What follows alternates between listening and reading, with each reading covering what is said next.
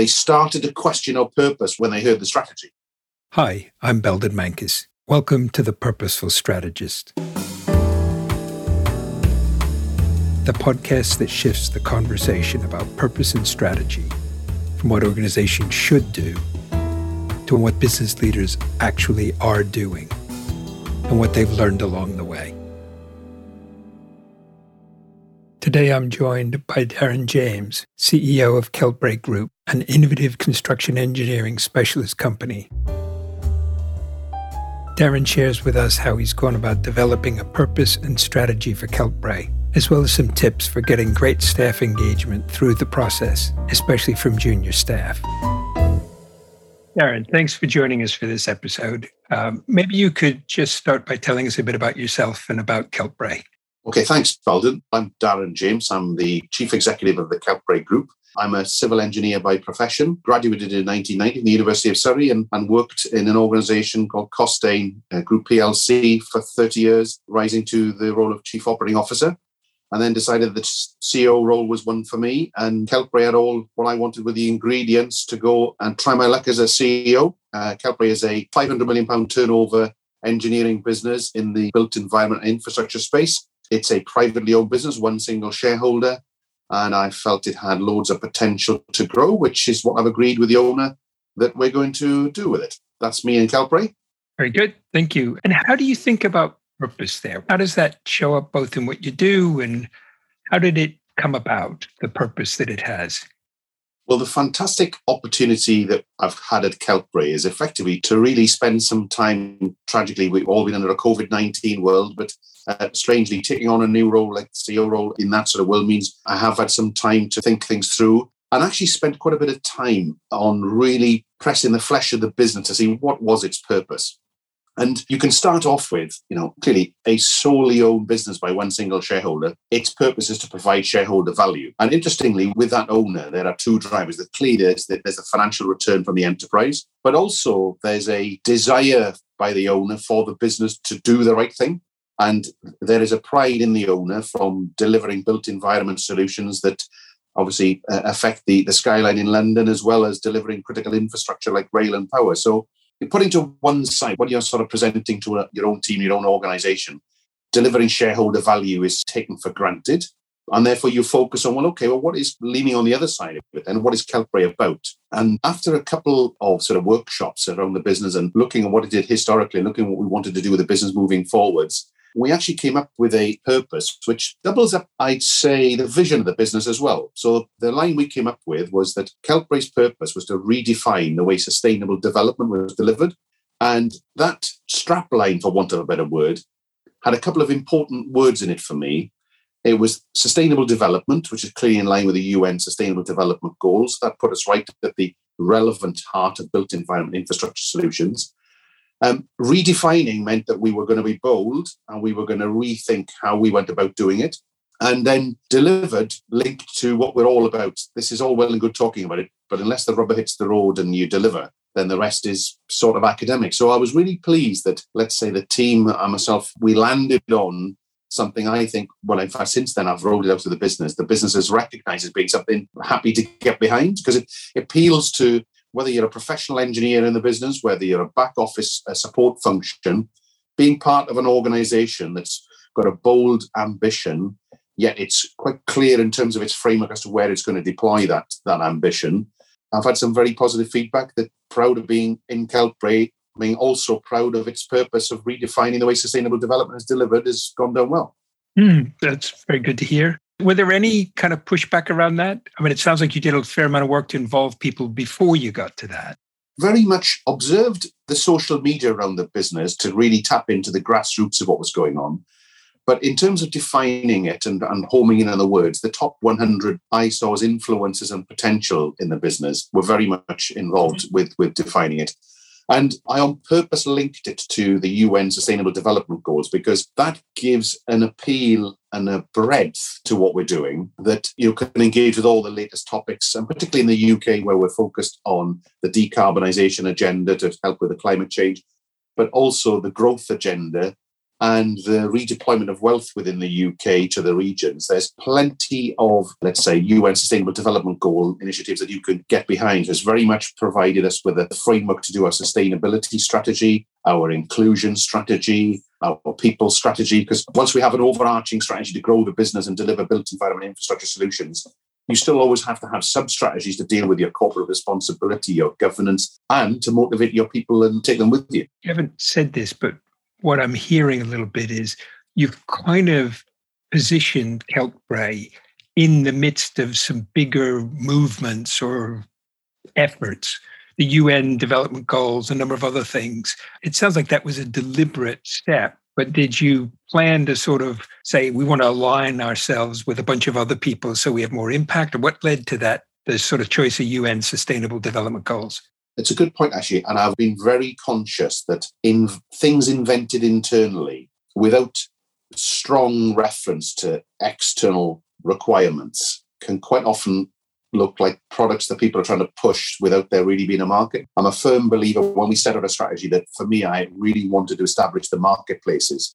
If there's no market that either exists or one you can create for the product that you're selling, then your business isn't going to last long. So I was very much always wanted to externally benchmark what we were doing rather than internally gaze and derive something. So that was the reason for that. But also, it does enable us to exploit an existing framework. It helped immensely too. And whilst we're not going to slavishly pursue all the 17 goals, because some of them are not applicable, but there's probably 5 or 6 of them that are very relevant to what we do. And a lot of our customers and clients, they're aligned with them too. And therefore, it's a very useful platform for us to, when we're providing a service to our client, we can regularly demonstrate how we're helping them with their purpose.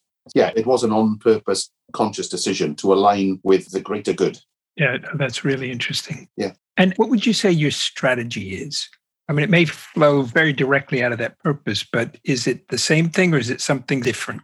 No, I am much to sometimes the annoyance of my team. I slavishly labor on the difference between purpose, a vision, a mission, a strategy. I could go on then as a plan, but your strategy should be a plan. And okay, there's an implementation part of the strategy and there's the strategy itself. And a strategy is only as good as its implementation, but you have to start off with something. And when I, let's say, looked at 2 things, I looked at Keltbray and its capability, and I looked at the marketplace that I was wanting to address. And therefore, the strategy strapline I came up with, and that informed our strategy, is called Unleashing Our Potential. And the 2 drivers there are, I saw 2 big opportunities. There were the fantastic people and capabilities that Keltbray had, and I knew we could attract more of them. And therefore, unleashing the potential from one lens was that unleashing the potential within the business. But also, when I looked into the marketplace, there were certain markets that we served well. There were certain markets we were in, but we didn't serve as well as we could. And there were certain markets that we weren't in at all, but there was a service that we could deploy there. So put simply, unleashing our potential in terms of the customer-facing, market-facing side of things was about exploiting the potential of doing better in the market we're already in, continuing to do work where we were very well thought of and a market leader, and exploiting the services and capabilities we had in adjacent markets. So for instance, it therefore didn't come as a surprise to people when they saw that we were targeting the highways market, having built a strong ability to deliver, let's say, concrete structures within the built environment sector and understood working in a controlled transport environment like rail. So those 2 existing skill sets were easily deployable into an adjacent sector. And I could name civil, nuclear and defence as being 2 other sectors that we weren't in, but readily want and could deploy our skill set in. Mm-hmm. And did you get those points of view in somewhat the same way you did with the purpose of involving a bunch of other people? Or did you sort of look at public data? How did you figure out which of those areas? So there are people in my team that are very capable of trawling an amount of market data.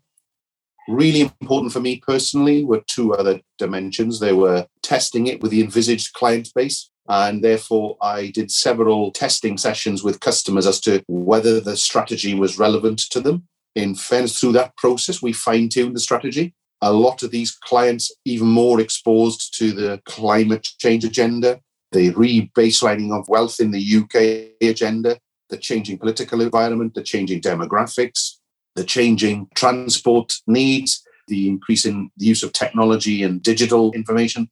So all of those things, you tap into them via basically website trawlable data, hard feedback from clients, and also the important one for me was sounding off colleagues, testing some visible strategies that potential competition might have. So several sources. And for me, it was important to triangulate from more than one source as to the strategy. And then not being afraid also of testing that internally against your own highly intelligent and talented people. And it sounds like you, just for clarity, you didn't use a consulting firm or anything else. You drove this through the kind of a sensible process that you could do with your own people and use, like you say, triangulation, a number of different ways to test that it all sort of made sense. Yeah. Well, no, we didn't use an external consultant. And there's a very good reason for that. You call in external consultants when you run out of the mental horsepower or the ideas to take the next step. And it was so obvious to begin with what we wanted to do. I suspect when we've had 2 years of this strategy being deployed, and we're sort of maybe when we're running out of that internal intelligence, that's when you call in, I think, the external consultant to provide you with that other dimension. So you really want an external consultant to come and help you know what you don't know. And if your first couple of years, it's so obvious what you need to do and what you want to do, then exploit that energy first before moving on to an external consultant. Absolutely.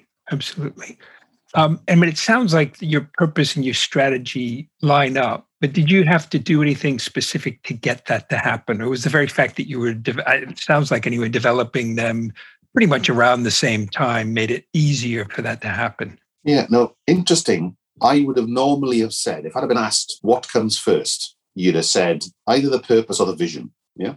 But interestingly, I landed in Keltbray when a week after COVID-19 lockdown, and to pontificate over what our vision and our purpose was, when it was immediately obvious we had to deal with COVID, fix some things internally, and get through a crisis. The first thing we had to nail was our strategy and our immediate tactics. So I've had the blessing of being educated at Wharton and Harvard on courses that it takes you through the process. And I had a lovely crafted plan of what I was going to do in my first 90 days at Keltbray to go and do that. But the reality of the matter is it was pretty granular what we had to do to begin with. And therefore, the strategy probably was the first cab out the rank. But in doing the strategy, and particularly when testing with clients and your internal team, they started to question our purpose when they heard the strategy. So that helped as they were like, okay, yeah, the strategy sort of stacks together. We're going to make it through COVID. We're going to start deploying, enabling and implementing the strategy. But actually, yeah, we're now probably better informed to, okay, let's just take stock and think, what are we about then? So why is the strategy going to work? Why are we going to be different? Which is why I think we'd have probably not had such a good purpose and vision that we've come up with, which is redefining. I don't think we'd have been as bold if we'd have started with a vision. And I suppose, truth be told, I was probably wrong in thinking that you start with a vision, because whenever you go into an existing organization, there's already stuff happening. So you haven't got a blank canvas. You've got existing working relationships, you've got existing markets, you've got existing customers. So to think you can sit there and say, start afresh. Most businesses will probably go bust if you actually said you were going to start afresh on an existing business, or at least there would be a huge transitional risk to what you were doing. So a sort of lesson learned, and I will when I go back to either London Business School or something for a week's sort of refresher, I'll sort of feed that back into the profession of strategy that I meet and say, hold on a minute, it isn't necessarily true that you start with a vision and a mission. There are certain circumstances we need a plan for today, and that'll buy us some time to really think through the strategy and the vision. Well, unless I got it wrong, Darren, the other thing is doing the strategy and the conversations you had, particularly with external people, helped kind of raise the questions about the purpose, helped sharpen and maybe even raise the level of ambition around the purpose. Interestingly, I have enjoyed far more engagement from the team in the purpose as a consequence of them being able to contextualize it, because the strategy was already rolled out, a business plan attached to the strategy. So therefore, a lot of the things that is missing from a purpose is the granularity of the strategy. So at least they had the benefit of knowing what the strategy was going to be that followed the purpose and the vision. So the engagement in particular was really strong. And again, a lesson learned for me, people like to like their purpose, if want of a better word. So that was it very much satisfied that people like to be bold and redefine the way things are done. They were very happy with the obvious morality of being aligned with the UN sustainability goals, and delivery was an important aspect to many of them. So yeah, I think that way around helped with the engagement. Yeah, that's really interesting. You may have already answered this question before I even asked it. Let me ask it nevertheless. Was there anything you're particularly proud of in the way you've gone about developing both your purpose and your strategy? I think proud of the fixation on communication, because for me, a strategy is only as good as its implementation, and the implementation is only as good as its communication.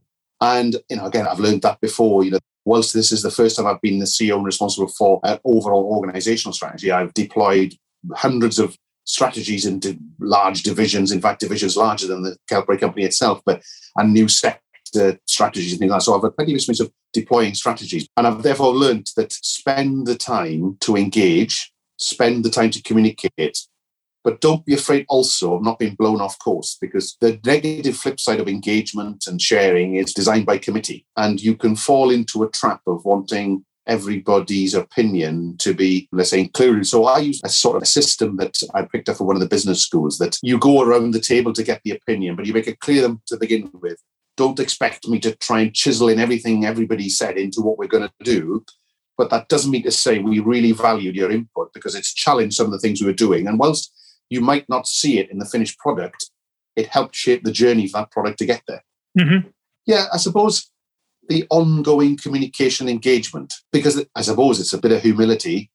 There's nothing rocket science-y in what we're going to do. With taking existing services into adjacent and new markets and trying to do things better, it's not exactly rocket science. And therefore, I think it's how we implement it and what we do as the service improvement in that marketplace is going to be where the differentiator comes. Well, and Darren, you said it's not rocket science, but for me, that's one of the hallmarks of a brilliant strategy, is you can kind of sum it up in about a dozen words, and anybody in the organization can understand, oh, I got it. That's what we're doing. Yeah, brilliant. Was there anything that you found particularly difficult? It might have been personally difficult, or sort of difficult just in making it happen in the organization, or anything where you think, ooh, in retrospect, we could have done that better? Oh, yeah. We're learning now that, we had a false start in some of the sectors that we were focusing on. But I suppose when I look back, that we made mistakes, but I probably expected to make a few. And again, I've hopefully encouraged within the team, when they're developing the sub-strategy, there's no such thing as a wrong starting point. Mm-hmm. The wrong thing to do is not start. Right. And therefore, start somewhere, pin your colours to the mast, and then everybody then can engage with what your ideas are. If you spend an inordinate amount of time absorbing information and nobody knows where you're going with it, then I think you end up in a worse place by just saying, listen, right or wrong, I think this is where we're heading. And right or wrong, I think this is a good market. Having done some analysis, it's not just a sort of a whim. Yeah, so I think communication, engagement, not being afraid of putting some straw men out there, not being afraid to challenge the team, encouraging.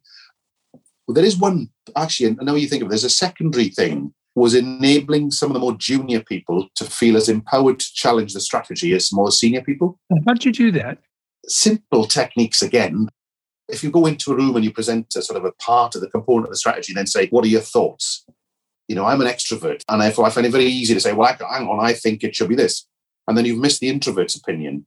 And likewise, senior people with junior people in the room, the senior one goes first. Whereas if you make a point of going round the room to begin with, who are you? What do you do? What's your expectation for this session? What would you like to input this session? And by the way, this is a taster for, because I'm going to go around everybody and give you all a chance to chip into this thing. So, don't think this is a free-for-all that the loudest voice or the strongest voice or the most senior voice hears. I want your opinion. The trade-off is, by the way, you best listen to what I'm saying, because I really am going to ask you a question of what you just heard. I love it. Yeah, so... that's brilliant. Yeah, and it's interesting. One of the things I've learned is when you go around the room and that little icebreaker and set the rules for them, that in this room, in this particular event, they're an equal rank to me, and things like, if you were in my shoes, what would you do? And that type of prompting can help quite often really insightful junior members of the team And we've got to remember too, I'm 53 now, you don't know what the next generation knows. And they're exposed to an amount of data and information that I was never exposed to at their age. And therefore, they've got lots of knowledge that they've picked up very, very quickly and can help inform things moving forwards. And in particular, I think the decision to follow the UN sustainability goals as a framework to work within was generated by one of those senior but younger senior members of the team. And it was a thought process I was already minded to adopt. But that reinforced it for me that, well, if a 53-year-old thinks it's the right thing to do and a 27-year-old thinks it's the right thing to do, we've sort of covered the demographic gap there. Yeah, we can't be too far wrong. Yeah. Good. Yeah, and if an extrovert and an introvert likes it, other bits of diversity, like you said, we can't be radically off the mark. Yeah, that's brilliant. Is there anything I haven't asked you about that you wish I had? Maybe you should ask, what's your measure of success for the strategy? Let me ask you that then. What's your measure of success? Well, if you're true to your strategy, you will have pinned a strategy should have outcomes. And therefore, success for me is either we deliver those outcomes, or if we deliver different outcomes, when they're analysed by the stakeholders as either adding more or the same value, that will be success too. So, for instance, we've got a plan that doubles the size of the business, but actually we're already finding out that if we say, not double, but say, add another 50% to the size of the business, yet the business has a more enhanced reputation and a better margin level, that would be deemed to be probably more successful than the core strategy itself. So I think success for me is either delivering the objectives the strategy set out to deliver or delivering other outcomes that by testing against stakeholder value assessment are deemed to be as good as, if not better. I like that for two reasons. One is it allows you to respond sensibly to the external world changing. Spot on. And it allows you to incorporate what you learn as you go. Yeah. And therefore, a strategy formulated at the beginning of a pandemic that was developed before the pandemic existed, if you haven't got the agility to say, well, hang on a minute, that strategy, it's got to be modified. The outcomes have got to be re-benchmarked because we're going to have a torrid first 18 months. And if you're slavishly fixating on just the one strategy, you're probably going to fail. Very good. Darren, that's been, it's genuinely educational for me. So I really appreciate it. No, that's good. Well, Darren, I really want to thank you for joining us today. It's been fantastic. Appreciate you coming along. Thank you. Thank you for joining us for this episode of The Purposeful Strategist. Please email any suggestions or questions to belden@menkes.com. And if you enjoyed it, don't forget to subscribe. Thanks again, and join us soon for the next episode of The Purposeful Strategist.